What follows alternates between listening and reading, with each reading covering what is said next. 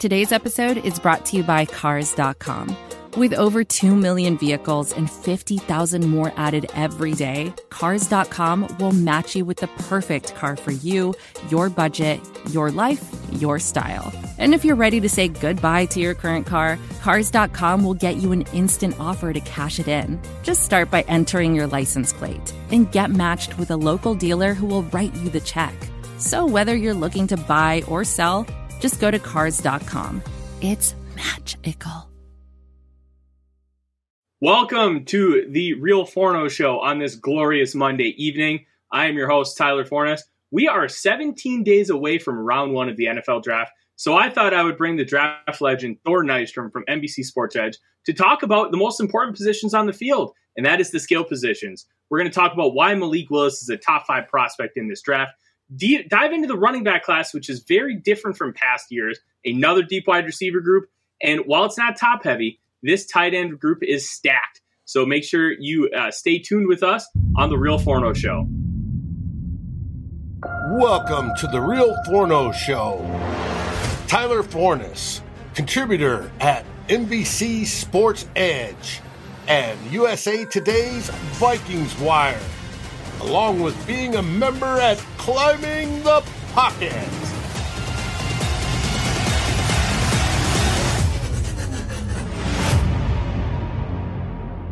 Welcome, ladies and gentlemen, to another episode of The Real Forno Show on this Monday evening. I am your host, Tyler Fornes.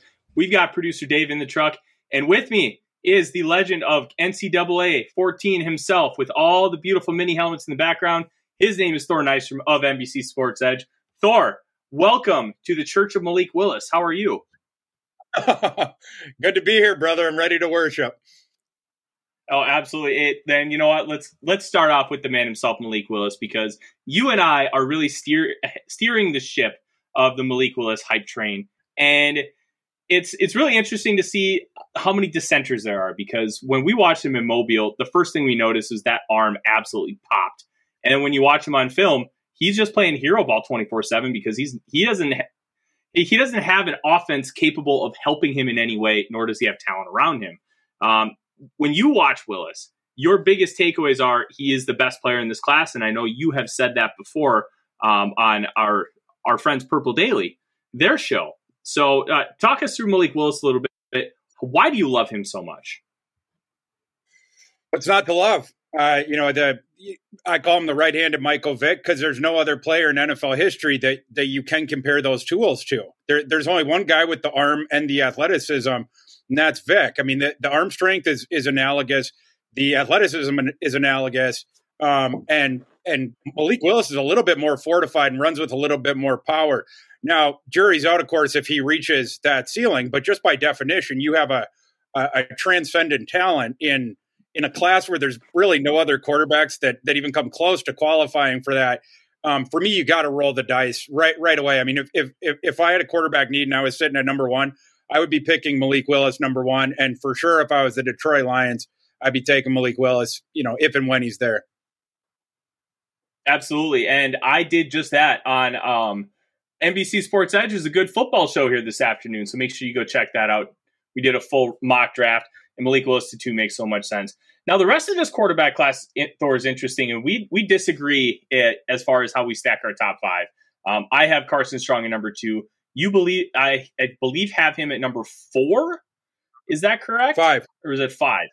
5. I got him at 5. But, through, yeah. Yeah. Walk me through Carson Strong. I was just going to say he's supposed to pick it. Carson Strong? Yeah. Yeah. Well, Carson Strong, I mean, you love the arm, right? Like, I mean, the guy's got a bazooka, top 3 arm strength in the class. You put it next to Willis and Corral. It's that sort of grouping. We talked about this, Tyler, down in Mobile and plenty of time since. But Carson Strong, he has this sort of wonky evaluation where people are giving him this scarlet letter of having this degenerative knee when I haven't, like, I've heard from multiple medical teams have cleared that knee. I haven't heard one definitively come out to say that they haven't. And so for me, it seems like this is a guy who was playing through that injury last year. He was wearing the knee sleeve all year. His mobility was compromised. his ability to plant and throw off, off that leg, get the full arm strength, that was compromised. His ability to play under pressure was compromised for a combination of the two things. And then not wanting to drive into, step into, the human wreckage in front of him, to potentially knock himself out of the game with that knee. So I actually think that maybe it shouldn't be a scarlet letter on his evaluation. He should actually be getting extra credit for throwing for 4,000 plus yards, last year when he didn't have a throwing base and he had no legs under him.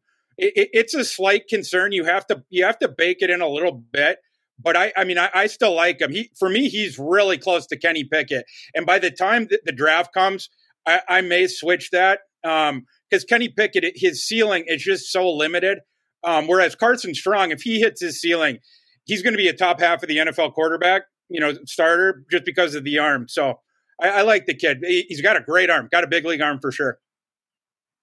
Absolutely. And let's transition to Pickett because I don't think he's worth a selection before like the third round, just because, as you mentioned it, that ceiling is barely above his floor.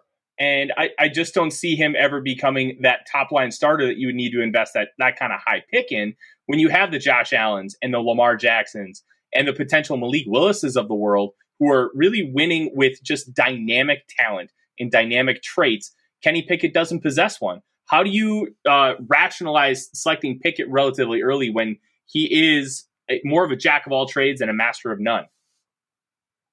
You can't. I'm definitely not going to make that case for him. Everyone talks about the little hands that smell like cabbage, and that's funny for Twitter jokes, but that's actually not my concern with him.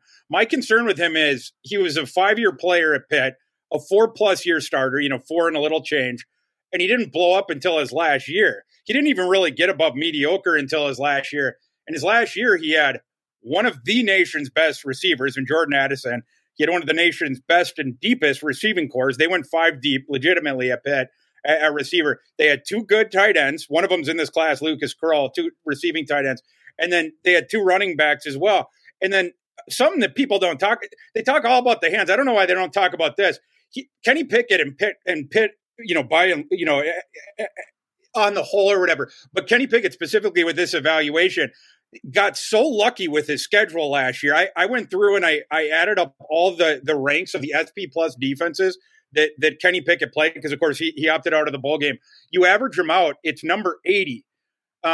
Zach Wilson, one of the things in the last class that I was sort of dogging him for was being a 1-year wonder who didn't jump off until he had these ideal circumstances around him and they played a procession of crappy defenses. I don't think people realize how easy his schedule was, and I don't think they realize as well how good his supporting cast was.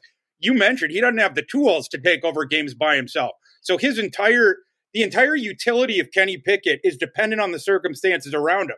Right. Well, last year he had the perfect circumstances. So if you're going to draft him as though he's that guy, when he's throwing 57% of his passes or whatever within 9 yards of the line of scrimmage, many of them to the best receiver, not the best, but one of the best receivers in college football, and a crazy yak guy in Jordan Addison, there is a lot of inflated production there, both in terms of the completions and then also the yardage where it was just given to him. So, he has a short area accuracy.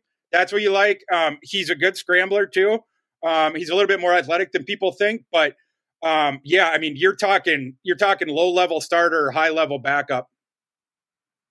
Now, speaking of high level backup, that's kind of how I project out Desmond Ridder, who's a little bit different than Pickett.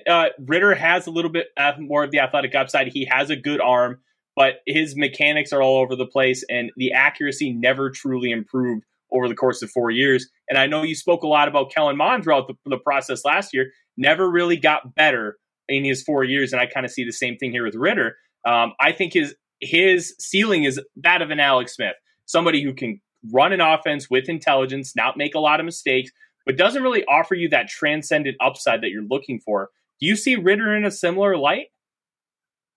Yeah, well, I compliment or I call him mainland Marcus Mariota because I just see so many similarities between him and Mariota coming out. The one difference was the offenses they played in, right? Like they were polar opposite. Mariota played in Chip Kelly's like breakneck offense, and then Chip left, and then but Helfrich was still running the same thing. And Ritter, it was more of a, I would say, a risk-averse type offense where he would toss it up to Pierce when he had the best of it. But other than that, the mandate was take care of the ball. Your point's well taken on the mechanical stuff. He's got more of a windup. It's a slower release. And the accuracy is not great. The one thing I will say is it did improve a bit last year. The year before, in 2020, he had this is, in the preseason, people were high on him. I ranked him as QB9 in my preseason rankings. And the reason was he had, it was like 63% of his passes were closer than 10 yards from the line of scrimmage. And he also had accuracy issues, even with that, even having this easy share of throws within 10 yards of the line of scrimmage. And so it was troubling to me. It reminded me very much of the guy I ended up comping him to over the summer, Brett Hundley. It was the same thing at UCLA. They did a sideline-to-sideline passing game, and then Brett Hundley would use his legs every now and again, and then you were hoping to catch the defense napping with a one-on-one deep shot. But this year, he dropped up within 10-yard throws. It was something like went from like 63% to like 54. So it was like a legitimate. Yeah, I mean, still high. I mean, 50, that's around where Pickett is. It's still in the very high end of the class, but it wasn't like ludicrous, like big red flag type ludicrous. He did that while improving his adjusted accuracy. Now, it's certainly not even anywhere close to, top of the class, nothing like that. But for me, it was enough to rank him certainly above Kenny Pickett and get him up to quarterback 3 in this class. And your quarterback 2 is somebody that I am also very high on, and that's Matt Corral. Corral is a really intriguing, what do you call it, evaluation, just because the offense he plays in is about 5% translatable to the National Football League and how the offense operates, especially from the quarterback position, with your reads, your progressions, and just the general concepts of the scheme. When you look at his talent and what he was asked to do at Ole Miss, how do you expect him to translate in a positive light coming to the National Football League? I think it's going to take – I think he ought to sit at the beginning just because you mentioned it. The progressions thing is your biggest concern. But I will say he got better with that this past season. In 2020, he was great. You remember, he was great. Like, Elijah Moore and Kenny Yeboah, like it was super duper explosive. But like the Arkansas game is where sort of the narrative changed there, where Barry Odom was just like, we're going to drop 8 guys and we're going to double team or triple team Elijah Moore every time. You're not throwing to Elijah Moore. And Matt Corral, he just glitched. You could see like smoke coming out of his ears. He didn't know what was going on or whatever. And he would just toss the ball up confused. He hit some linebackers in the chest plate, stuff like that. Compounding of mistakes. You saw sort of the same thing in the LSU game, although, that was the Arkansas game, he threw 6 interceptions, 2020, 5 in the LSU game. That game was played in a downpour though. So, a little bit of context, but I think it was 13 of his 14 interceptions, I think is the number, were in, or no, it was even more than that. Well, anyway, all but one of his interceptions came in 3 of 10 games last year in 2020. And what the improvement that we saw was this year when his receiving core was way, way down. And you could sort of see this in some of the alterations that were made to the offense. They stopped being quite as aggressive downfield. And Matt Corral didn't trust them as much. But as opposed to Sam Howell, who just wouldn't throw the ball at all, and he'd run all the time, you saw a more fluid sort of football intelligence and decision-making out of Matt Corral, where he was still testing the defense when applicable. But if they were doing that crap to him, like dropping the 8 and, trying to take away Drummond or stuff like that, he'd just be like, okay, whatever, I'm going to run this time. Would run, steal 5-6 yards as a scrambler. And that's something he's going to be able to do in the NFL as well. And dropping a bunch of guys into coverage against him is super attractive because he has a very, very strong arm. It was the first thing that popped off for me when he started playing, back like early when he signed with Matt Luke in Mississippi, because he comes out and he's like this little skinny kid. He's weighs like 185 pounds, but the ball just detonates out of his hands. His arm is not as strong as Malik Willis, but it's right up there with Carson Strong for number 2. Those two guys, and it might be Corral. So you have all the arm talent that you need. You also have a dual threat element to his game. He's also fearless. Apparently, he's turned into a really good leader there. He had problems earlier in his life, but he's turned it around, become a leader. He's certainly a gamer. That was a kid that he played through injuries all last year. Could have opted out of the bowl game. Arguably should have opted out of the bowl game. Didn't really mean anything to his evaluation, but he wanted to finish his career out with his teammates. Ends up suffering a high ankle sprain that has delayed the start of his pre-draft process. But just the idea that he played in the bowl game, I thought was really cool. He's got to learn to slide in the NFL, or he's going to get escorted off the field really quickly. At 190 pounds, running around like that. But you learn to do that, and you learn to go through the progressions a little bit more fluidly, which we've already seen improvement in, and there's a lot of potential there. I rank him quarterback 2. And he's going to end up my quarterback 3 behind Carson Strong. But you did mention Sam Howell. He runs a very similar offense with Phil Longo that Matt Corral runs with Jeff Levy. A lot of pre-snap reads, a lot of, the decision's already made for you once the ball is snapped. How do you decipher out Sam Howell? Because I know you're just as low on him as I am. And the Baker Mayfield comps, to me, don't make sense because Baker Mayfield has a bazooka and Sam Howell has an al dente penny noodle. He looked more like previously when he had all the NFL skill guys around him. And what really concerned me was when the skill guys around him, when that went away. You lost Dimey Brown, you lost Az Newsome, you lost Michael Carter, you lost Javonte Williams. The way that his game just cratered, specifically as a passer. It was just night and day the first 2 years really against the third year. And he went, I just complimented Corral for making better decisions. And then, knowing when, it was a disadvantageous time to put the ball in the air and then to steal the yards. The caveat there was at least Corral would still attack. He'd take the yardage if it was there, if that was the best option. But he was actively looking to pass. With Sam Howell last year, when his first option was gone, Joshua Downs is the guy that got all of his usage. And when Downs was not covered or was double covered or whatever, a lot of times Sam Howell was just tucking and running. It was sort of like Corral the year before, but the difference is Sam Howell, and this, by the way, is the big difference between him and Baker Mayfield. This is why I had to take away the Baker Mayfield comp from him, because he's so risk averse. Matt Corral would never play like that, to that end of the polarity like Howell did. And certainly Baker Mayfield wouldn't have either. He has some tools. He came in, highly rated recruit. Him and Mac Brown turned around a program that had not been very good those first couple of years. But I think in hindsight, we were giving too much credit to Sam Howell for that and not enough credit to those NFL skill guys. No, I completely agree. And as we kind of transition away from quarterbacks, we'll do a quick little blurb on running backs because let's be honest, the Vikings probably won't be taking one until day 3 at the latest if they do take one. But it is a sneaky need for the Vikings. You did have Breece Hall and Kenneth Walker as your top 2 running backs. When you look at them in comparison to previous year's classes, there usually is one guy that there's heavy talk of sneaking in around 1. This year, there isn't so much of that, although Breece Hall could be that guy potentially for the Buffalo Bills. How do you see the top of this class stacking up against classes of years past? It's definitely down a little bit.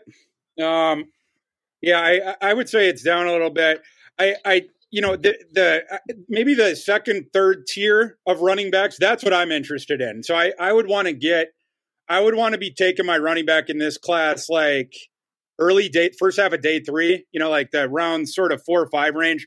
Because the guys that I like, it's like Zamir White, Rashad White, Abram Smith, Damian Pierce, James Cook, Pierre Strong.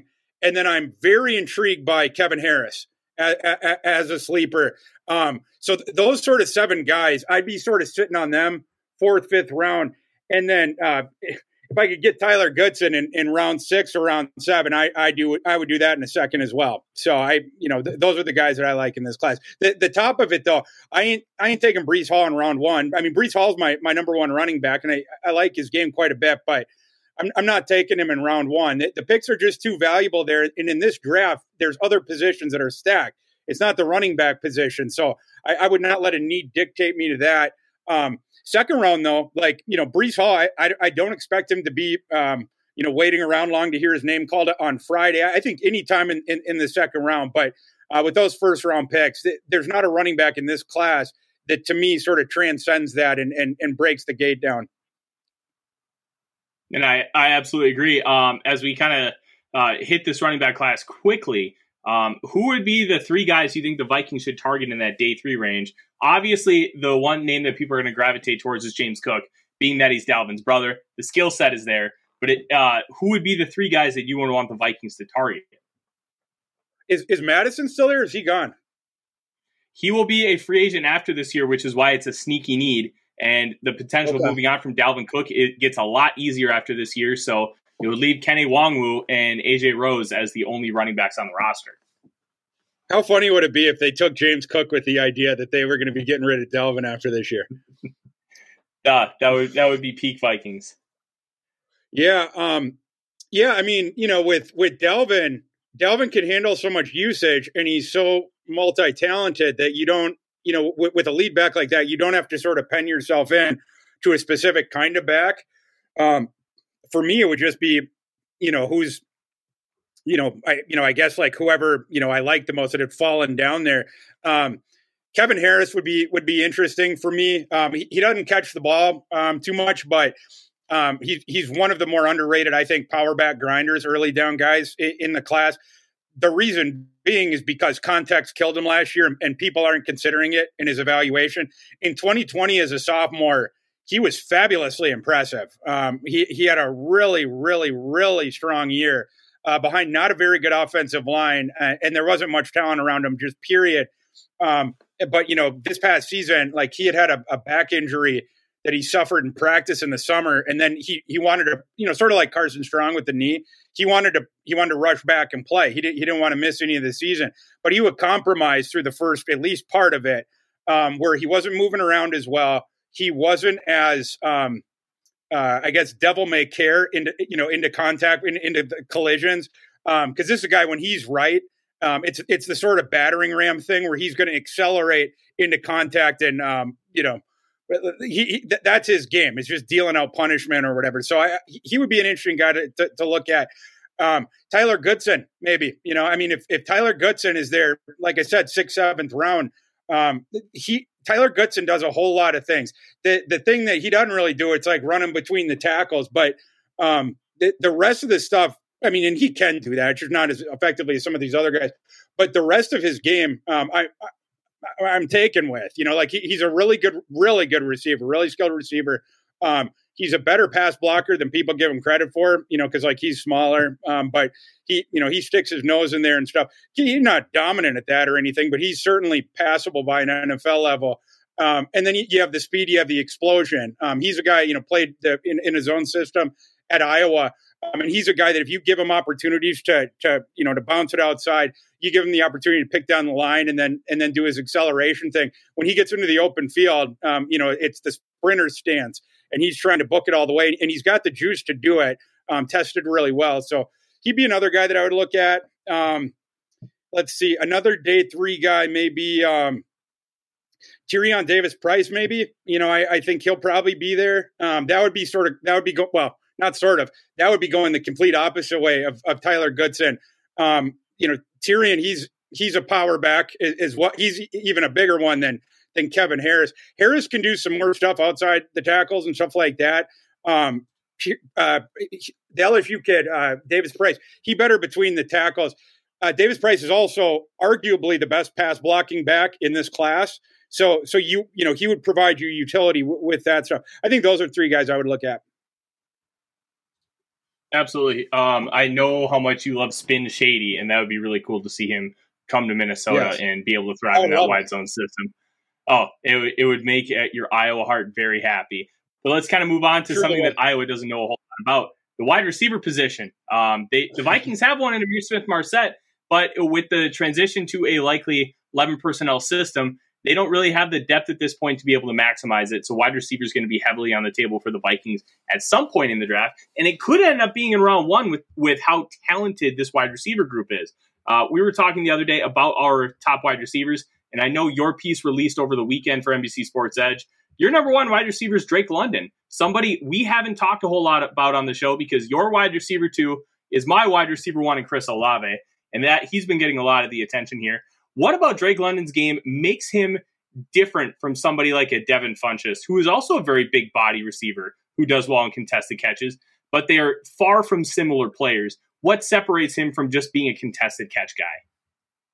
Yeah, well, so first about the contested catches, I would say, his ball skills, it's just about the best you've seen in the last 5 classes. So it's you're not, you sort of put him above the typical guy that's led by, like a N'Keal Harry, right? Like Drake London's are better than that, mostly because he can get up with anybody. He's almost 6'4", but he's like just a shade under, but his wingspan is 6'6".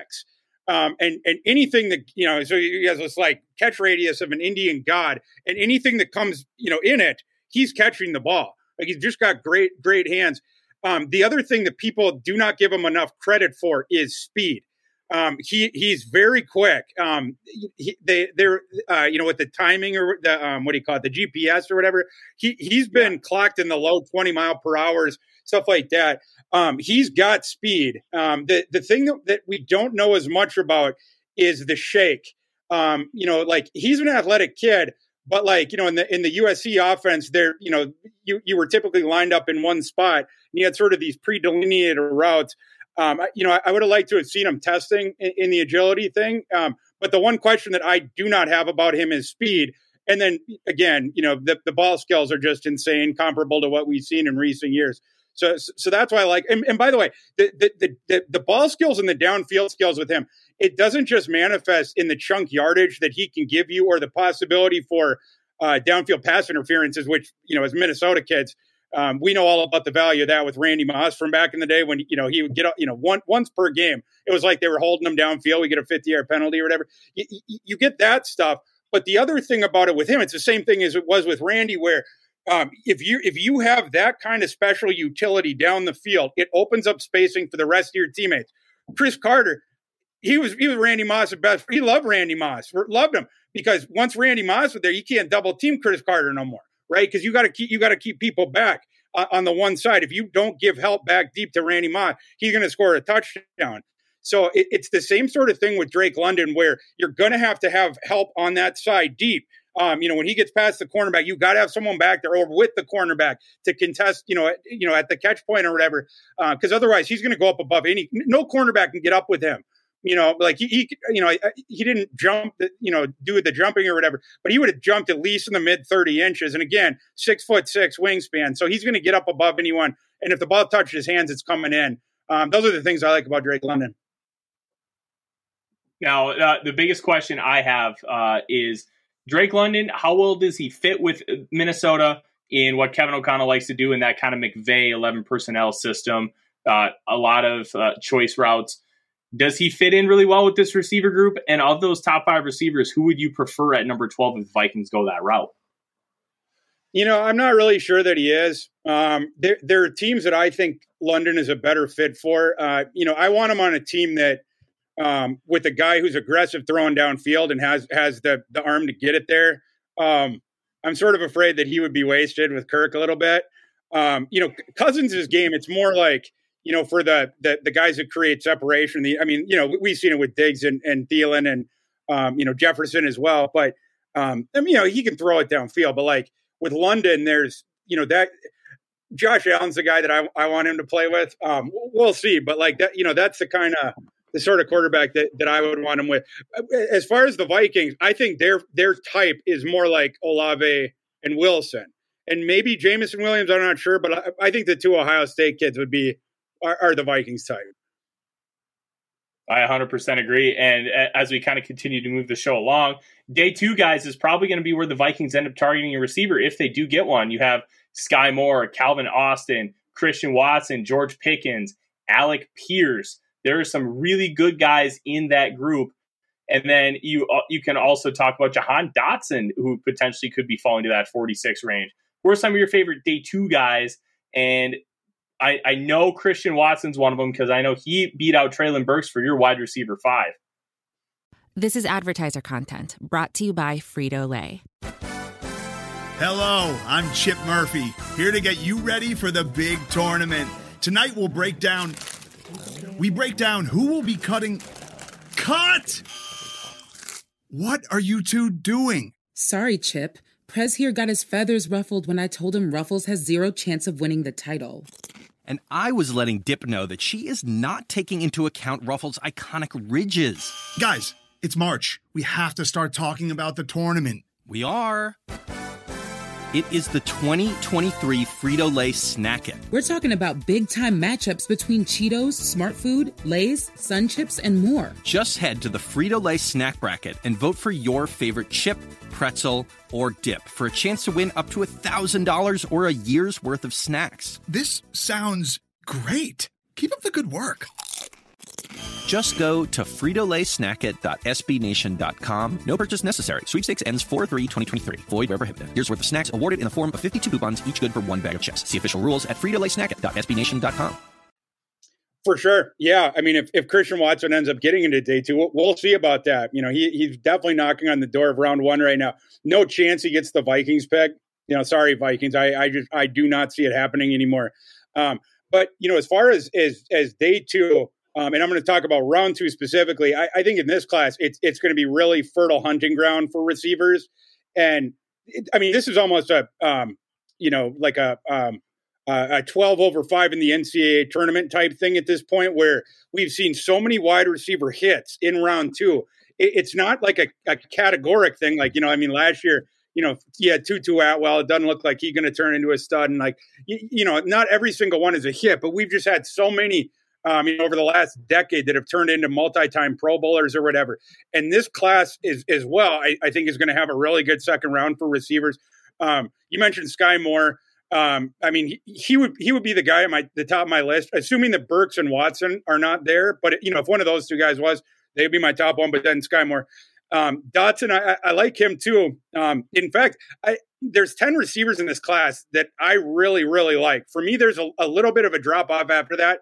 But any of those 10 guys, I'd take in a second in round 2. So, Sky Moore, Jahan Dotson, George Pickens, Wan'Dale Robinson are the other ones.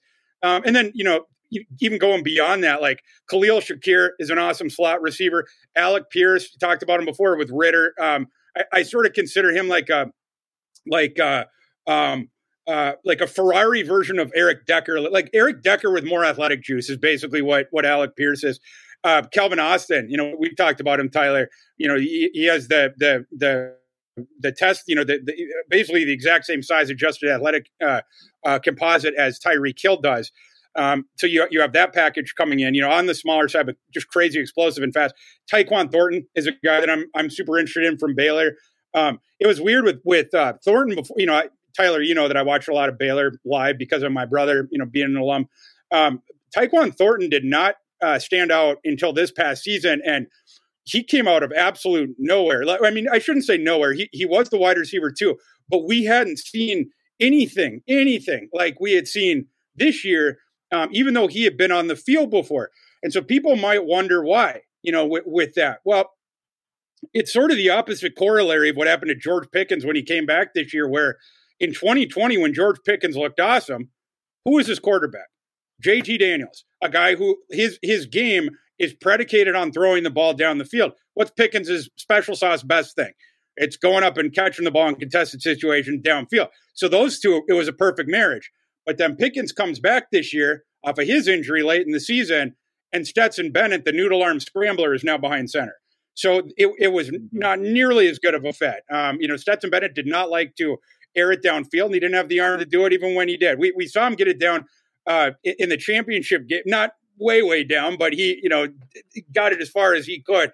But anyway, you see the difference there. And it was a very similar thing with Tyquan Thornton, where previously his first couple years on campus, he was playing with a noodle-armed pocket passer in that case, and Charlie Brewer. Last year, Baylor goes to Jerry Bohannon. Brewer had transferred out. Bohannon's a dual threat guy that can get the ball down the field. Bohannon has a lot of other warts outside of that, but he could do that. And Tyquan Thornton just took off because the offense was grind the ball with Abraham Smith behind, this zone blocking scheme or whatever. And Abraham Smith, a linebacker convert, took to it very quickly. And then when defenses would try to start inching up or whatever, because he ended up running for over 1,600 yards. That's when they would chuck it over the top, when get Thornton in one-on-one situations. Incredibly explosive. In the speed, speed speaks for itself. He was one of the jaw droppers from the NFL Combine, and he can legitimately make plays downfield. So if people want to know why he was a one-year wonder, he didn't come on late. It's because of context. And I think you saw last year when he at least has a quarterback that can get him the ball down the field. I think his NFL projection, it's as a wide receiver too, pop the top guy. Like, older folks can sort of think about Dallas's offense with Alvin Harper, when you had Alvin Harper across for Michael Irvin, so that you could open up, the defense had to keep people back. They couldn't stack the box against Emmitt Smith. You couldn't roll too much coverage at Michael Irvin. Jay Novacek had more space to work. That's what a player like that does for you. So I think Tyquan Thornton is an attractive receiver as well in this class. I have him 15. I'm ranking him pretty aggressively, but I've seen what he can do. And again, all he needs is a quarterback with arm strength, and I think he's gonna be an NFL caliber starter on one of the sides.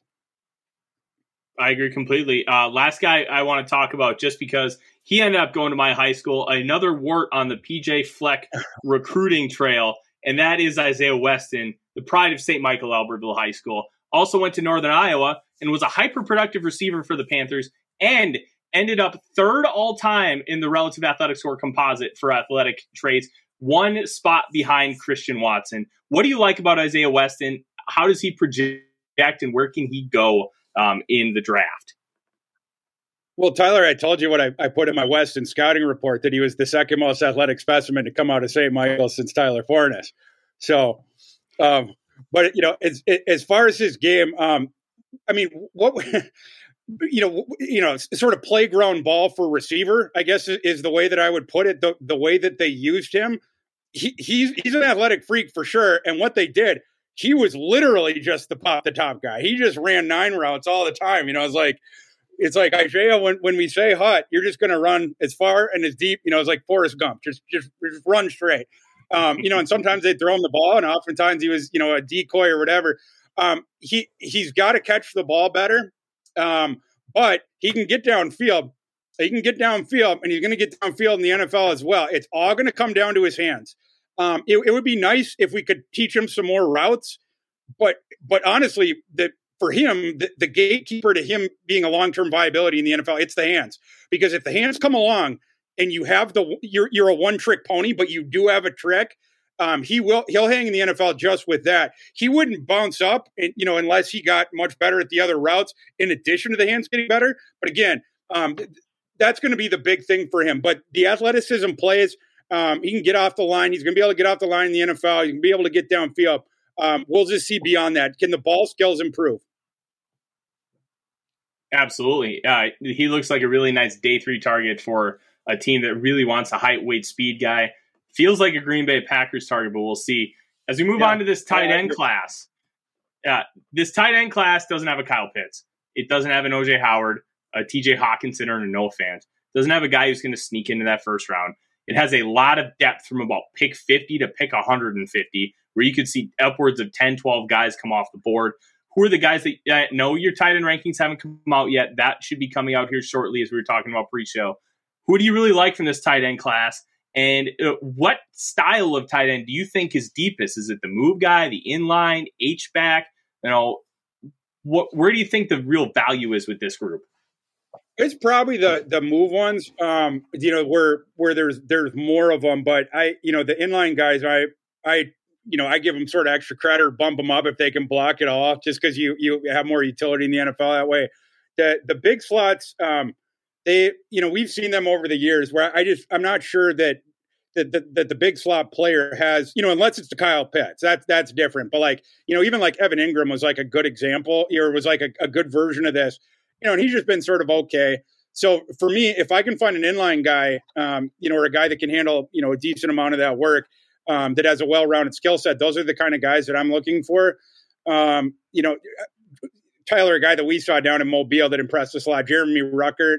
I rank him tight end 3. So I got him up. And my tight end rankings, by the way, come out on NBC Sports Edge tomorrow. But I do have them finalized. Jake Ferguson, I would say in comparison to most, I like him a lot. I have him at tight end 4. I actually have Jake Ferguson ahead of Greg Dulcich. Ferguson is athletic. He has the frame. He does inline. He's a legitimate inline projection and player, and he can receive too. He is, you talk about context hurting a player. He has been in a really bad spot the last couple of years, having to work with Graham Mertz. It was not his game. But you go back a couple of years ago, when it was like Cone at the end, Ferguson looked really good as a receiver. I like him as a blocker. I think he's got chops as a receiver. So one of those sort of dual threat inline guys. I like him. Some other guys further, Charlie Kolar, I got at 6. I think I like him more than others. He tested better than we thought he was gonna. And then I would say Jelani Woods, but I feel like people, at this point, like maybe I'm just average. Like I have him 8th. And I feel like at this point he's risen up enough. Daniel Bellinger, I would say too. Yes. Daniel Bellinger is a guy. Yeah, Daniel Bellinger is. We know that he's a stud. These are the kind of prospects that I like when that they have at least one skill that absolutely will translate. And with Bellinger, it's his run blocking, but there's hidden value with him because San Diego State's offense, they don't throw. They're basically the Wisconsin of the G5 in nice weather. Is how their offense runs or whatever. They don't do a ton of throwing to the tight ends. Well, Bellinger, and by the way, I knew that Bellinger was a good run block. Watching those MWC games late at night. Over the years, Tyler, we were doing quite a bit of that. In the fall or whatever. You knew that he could knock people's heads. Blocking for Greg Bell. Or, they've had a long line of good running backs there, but. You didn't get to see him much, running downfield, testing the seam, doing different stuff like that. So I didn't know what his athletic profile was going to be at all. And then he came out and he tested like a banshee. So Daniel Bellinger is a guy that I would have my eye on. I have him ranked tight end 9. Like I have him above like Cole Turner and some guys like that, that are maybe a little bit more popular. I think Bellinger is a sleeper to keep an eye on. And how much I really like Bellinger's performance from the Senior Bowl. Really showed an athletic element that we did not see from the Wisconsin of the G5, which I got to say is an all-time line. Never would have made that comparison, but it makes so much sense. And as we kind of transition forward to the mock draft, Dave sets that up. I got one more question about this tight end group. Like, who is going to be the best fit for the Vikings?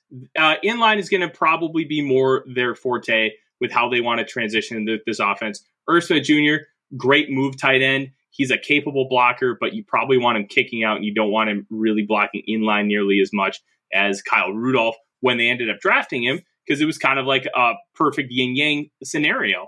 So who would be the guy that you would want the Vikings to take? I'm a big Ruckert guy. Feels like Ferguson is just Jeremy Ruckert 2.0, where they're very similar players and they kind of come from a similar mold, just not a lot of usage, great frames.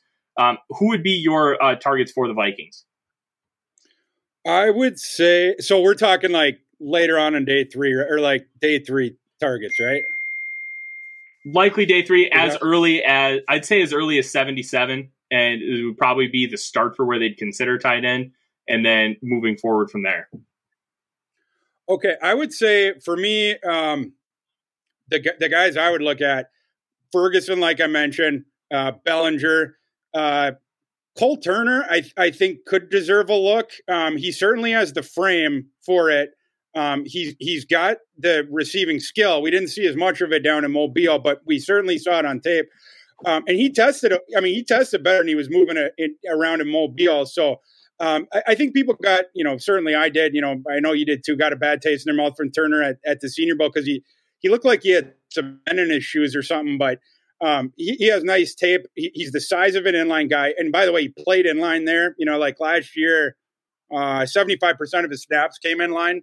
So, you got, at least some of that, he ain't a good blocker, but like you can put him at inline or whatever. Another guy later on, two other guys I would say for like, if we're going like further on into day 3 that I would point them to. Austin Allen, number 1 from Nebraska. I definitely think he's got some sleeper chops. Tested in the 80th percentile size adjusted athleticism. And then out of this tight end class, stacking the rankings, he was number 3 in PFF grade, number 3 in PFF receiving grade, number 9 in PFF run block grade, number 13 in PFF hands grade. This is a guy that played 72.8% of his snaps in line. And again, tested in the 80th percentile. As you know, Nebraska had this really wonky offense, and with Adrian Martinez, they haven't been able to pass really well the last couple of years. So a guy like Austin Allen did not get to see, did not have the correct platform to show, what those movement skills on a guy that size. He measured in at almost 6'8", over 6'7.5", and 252. So an athletic kid, very, very rangy. And he has shown on a per snap basis, not in terms of the counting numbers, but per snap basis, he's shown some skill as a receiver and also, of course, as a run blocker. The other guy I was going to mention is, I think he's the only guy in this tight end class who's taller than him, Curtis Hodges from Arizona State. He a guy who plays in the inline as well that has above average NFL athleticism coming in. He tested 74th percentile. But he's another guy that acquitted himself well, both in terms of run blocking. And then he showed some stuff as a receiver too. The way that they used him, it was like, they would run, of course, they had the 3-headed monster at running back and then Jaden Daniels or whatever. But with Hodges, they would send him down the field quite a bit. You try to catch the defense napping and get him over the top in the seams or whatever. He can make plays down there. His ADOT last year from this class was number 12. And he was also in the top 10 in yards after catch per reception amongst his tight end class. So Curtis Hodges is going to go pretty late, but he's a guy who got, an NFL Combine invite, who has the requisite athleticism, who's one of the, biggest tight ends in this class. And he can do a couple different things. So I'd look at him too. And, I lied. I have one more question because Drew, who hosts the Vikings Report on YouTube, who I'm going to be on their show next week, mentions Jalen Weidermeyer. Because Weidermeyer was projected to be top 1 or 2 tight end in this class going into the year, had kind of a down season. Obviously, Zach Calzada throwing to him is really going to hinder that because even though we don't like Kellen Mond, Zach Calzada is still a pretty steep downgrade in the SEC from Mond himself. And then he tested absolutely abysmal, running a 5.03 second 40-yard dash, which we knew he wasn't going to be fast, but that's cause for concern. How do you contextualize the testing versus the tape in the case of Weidermeyer? Yeah, it's tough. You in 2020, you saw it. There were some big games too where he made some real plays with Kellen Mond. Now, you rarely saw it down the field. That's how he tricked us. It was all stuff within 10 yards or so, but in the intermediate area, he did a good job shielding defenders, with his back, sort of rebounding, and then getting his hands out there, catching, plucking it clean in the air and stuff like that. That's stuff he's good at, and he can block too. So, any pure inline guy or whatever. In 2020, it was you go back to circumstance and context. It was context that behooved his game, and he acquitted himself well. But like you mentioned, this year, Mond, who was, we can rip on him as Vikings fans, but he was an above average starter in the SEC for sure. And then this year, is between Calzada and then the kid that got hurt at the beginning of the season. Calzada, they couldn't get him out of College Station fast enough after the season. So Weidermeyer, his receiving game, like you mentioned, it went way down this past season.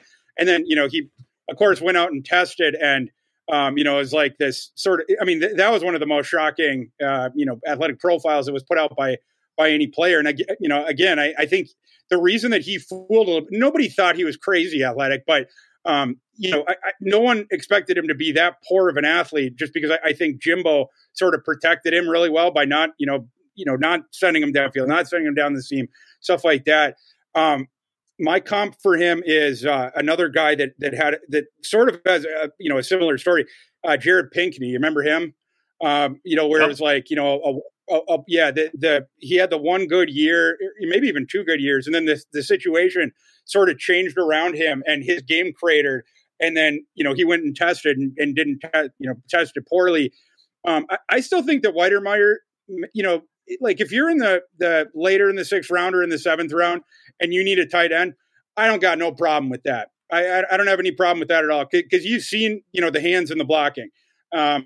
He's going to be limited. He ain't never going to start in the NFL. But if you needed a guy and you needed a depth guy, and he sort of fit the specification of an inline guy that could at least be an outlet guy short, that would be fine, I guess. I rank him 14. So I don't know. That's right. Like I got him behind Austin Allen, for instance, behind James Mitchell. I got him behind that kid from Maryland. So he's just a guy for me. Makes total sense. And as Dave pulls up the mock draft simulator, I want to remind everybody that this program is sponsored by Lake Monster Brewing, where the last time you saw Thor on this network, he was on Vikings Happy Hour Wednesday night with Matt and Ryan having beers at the brewery itself. And don't forget, on Friday, April 29th, we will be live at Lake Monster Brewing for day 2 of the NFL draft, sipping on some delicious beer and giving you guys live coverage of the favorite spectacle of the year, that is the NFL draft. And Dave, let's pull up the simulator here. Thor.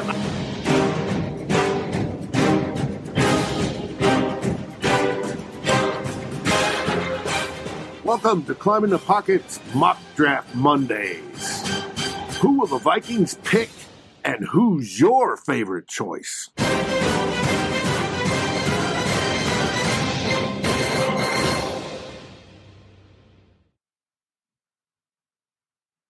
Thor, I have a comment from my wife who says that you owe her $30 for this show. It didn't involve any gas or any driving. I feel like now she's just sort of laying me on the charges because I'll pay.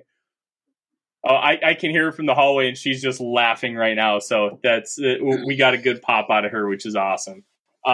Anyways, let's pull up the simulator. Thor, I'm going to kind of let you steer the ship here. I'll set the table. Oh, yeah. Just a quick 3-round mock draft, and take it any direction that you want, and then just kind of explain the reasoning. Eric Edholm was on the show last week, and he ended up taking Chris Olave with the first overall pick, which obviously I was a very big fan. Stingley ended up being on the board, but we kind of steered the ship away from that. All right, Dave, you'll have to read the trades off. I cannot see. First one, we have Saints go down, drop to 16, take their 4th at 120 for our 12th. Other one is these guys got cojones. Houston wants to give us their 2nd, 3rd, 6th, and a 3rd next year for our 1st. And we have the Patriots wanting us to drop down to 21 for a 3rd and a 6th. Best value there would be the Saints if we pick it. 1 for 4. 1 and 4 plus for 1. I'm looking up the Rich Hill trade charts. So our pick at 12 is worth 347 points. The Saints pick at 16 is worth 305. So you got a discrepancy of 42, and then the 120th pick is 26. So we got to decline that. Okay. Declining them all. That was the best of the 3. Okay. Perfect. All right. So here's what we got on the board, Thor, as Dave kind of scrolls out here so we can see the available players. Come on.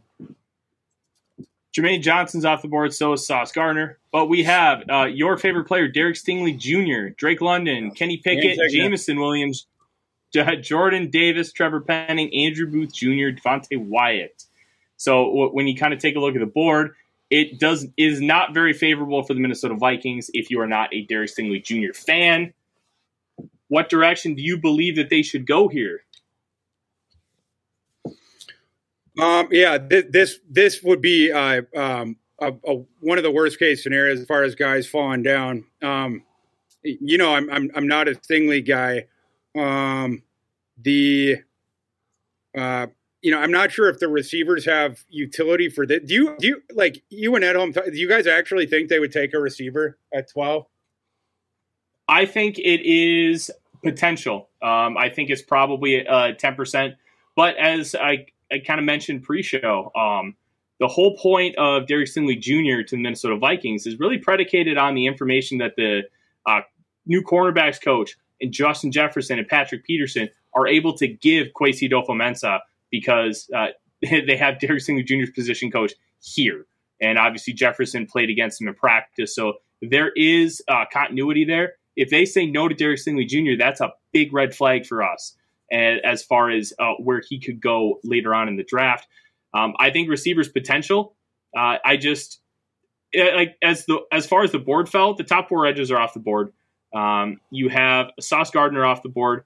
You could talk about McDuffie. You could talk about Andrew Booth Jr., Kyer Elam potentially. But is there true value at taking them at 12? I don't know. I've got a piece coming out for NBC Sports Edge tomorrow talking about day 2 wide receivers. But the way this class is sitting with these top 5 guys, I think that they will be willing to take a guy and maximize positional value rather than take somebody like a Jordan Davis. Yeah, for me here, I would go with Trent McDuffie. The guy that I call McDuffie Island. I know that some people got issues with him because of his arm length or whatever. Anything that doesn't require a ruler to measure, he has over Derek Stingley. He's the opposite in that McDuffie was a paragon of consistency in college. And like 3+ years. Just a shutdown guy in the Pac-12. The coverage grade's great every year. Barely gave up any yards his entire career. That's who I would go with. I think, in the Ed Donatel system, you don't need the freaks. What they need is, guys who are athletic enough, for sure. But they're looking for smart football players as well, sort of like Patrick Surtain last year with the Broncos. So, with the reservations in mind about McDuffie's arm length, I'm taking him anyway. If nothing else, he's going to be a stud slot corner for you right away. Well, the Vikings need that too. The Vikings need everything in the secondary. So Derek Stingley, the profile is just too risky. You don't see players in the first round with that profile where he was only good for 1 year in college, and that year was in 2019 as a true freshman, 2+ years ago, on one of the great modern teams in college football history. Where it was a pretty advantageous situation for Derek Stingley.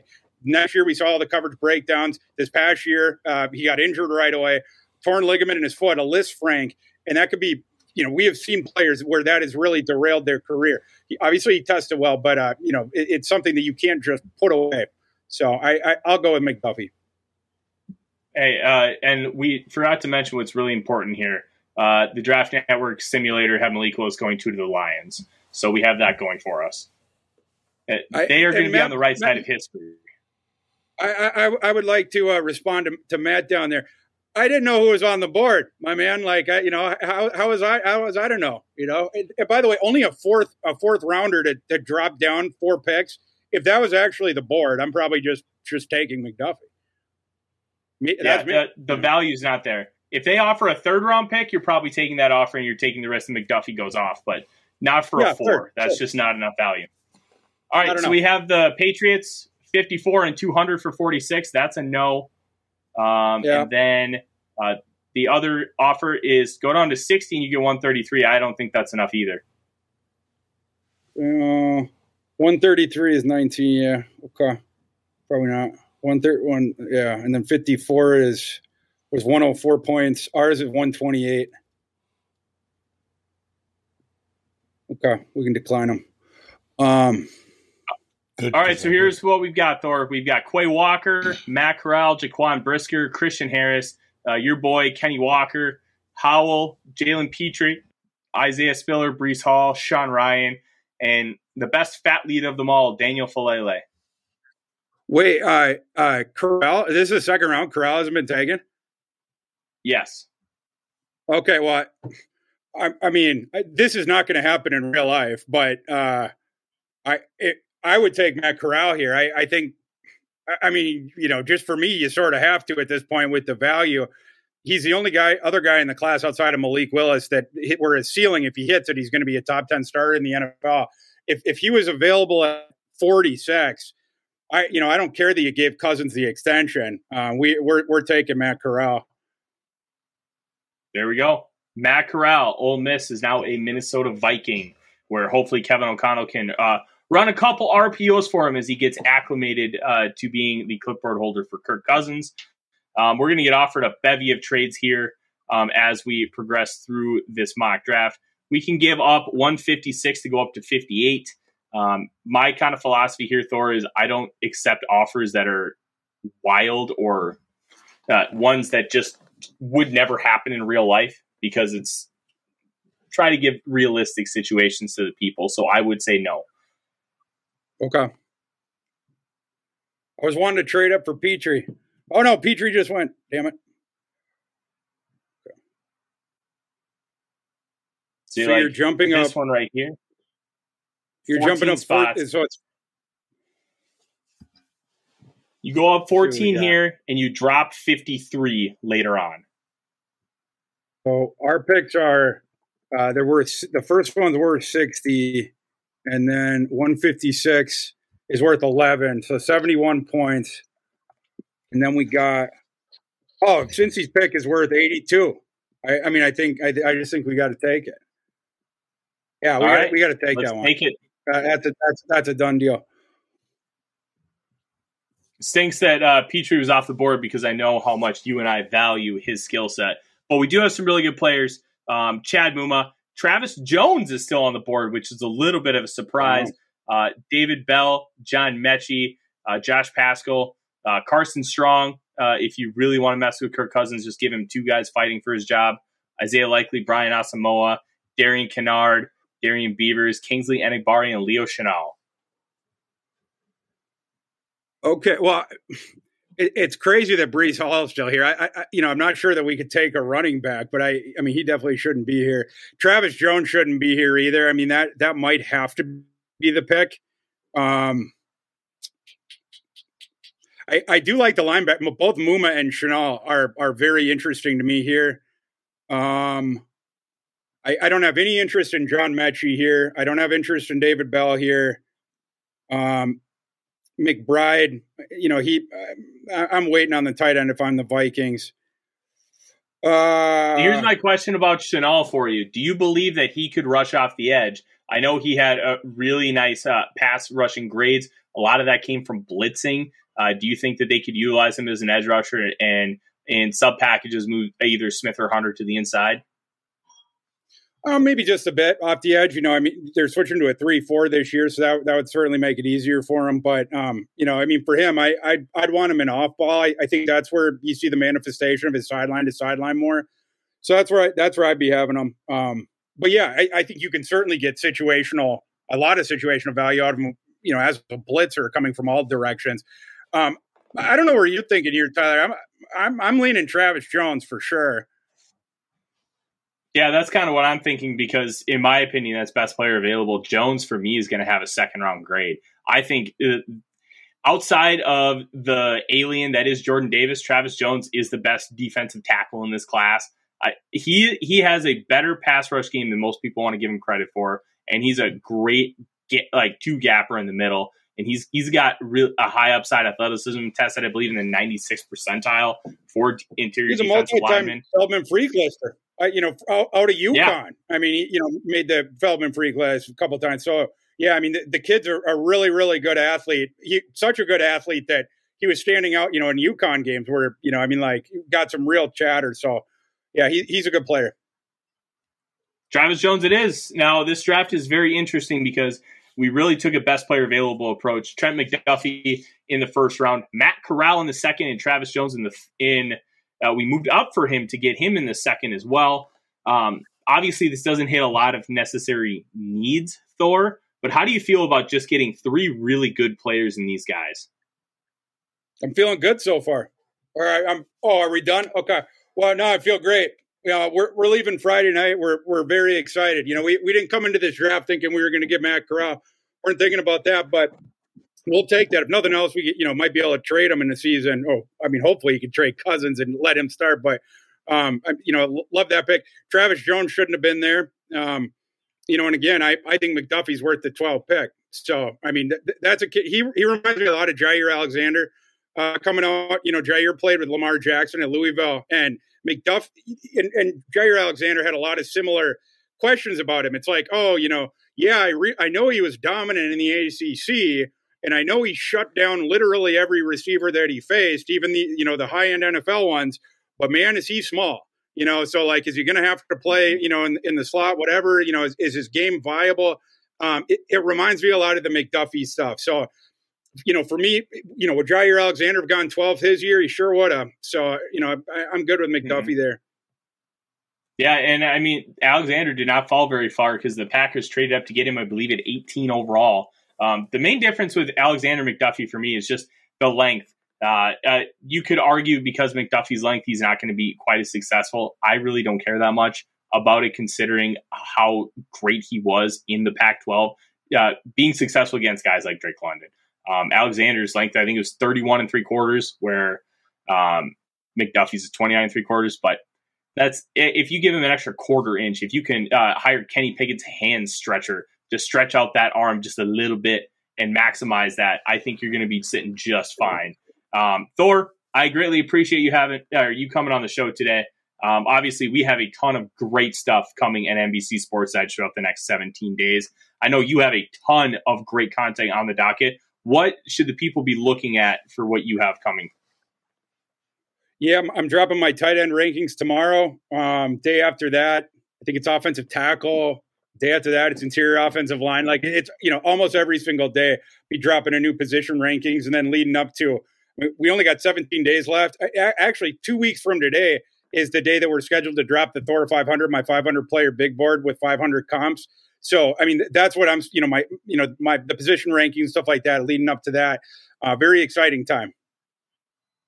It is a very exciting time, and make sure you tune in to both Climbing the Pocket and NBC Sports Edge for all of your draft needs for both the Minnesota Vikings and a national standpoint. Dave, my man, welcome to the show. Hey, I'm here behind the scenes.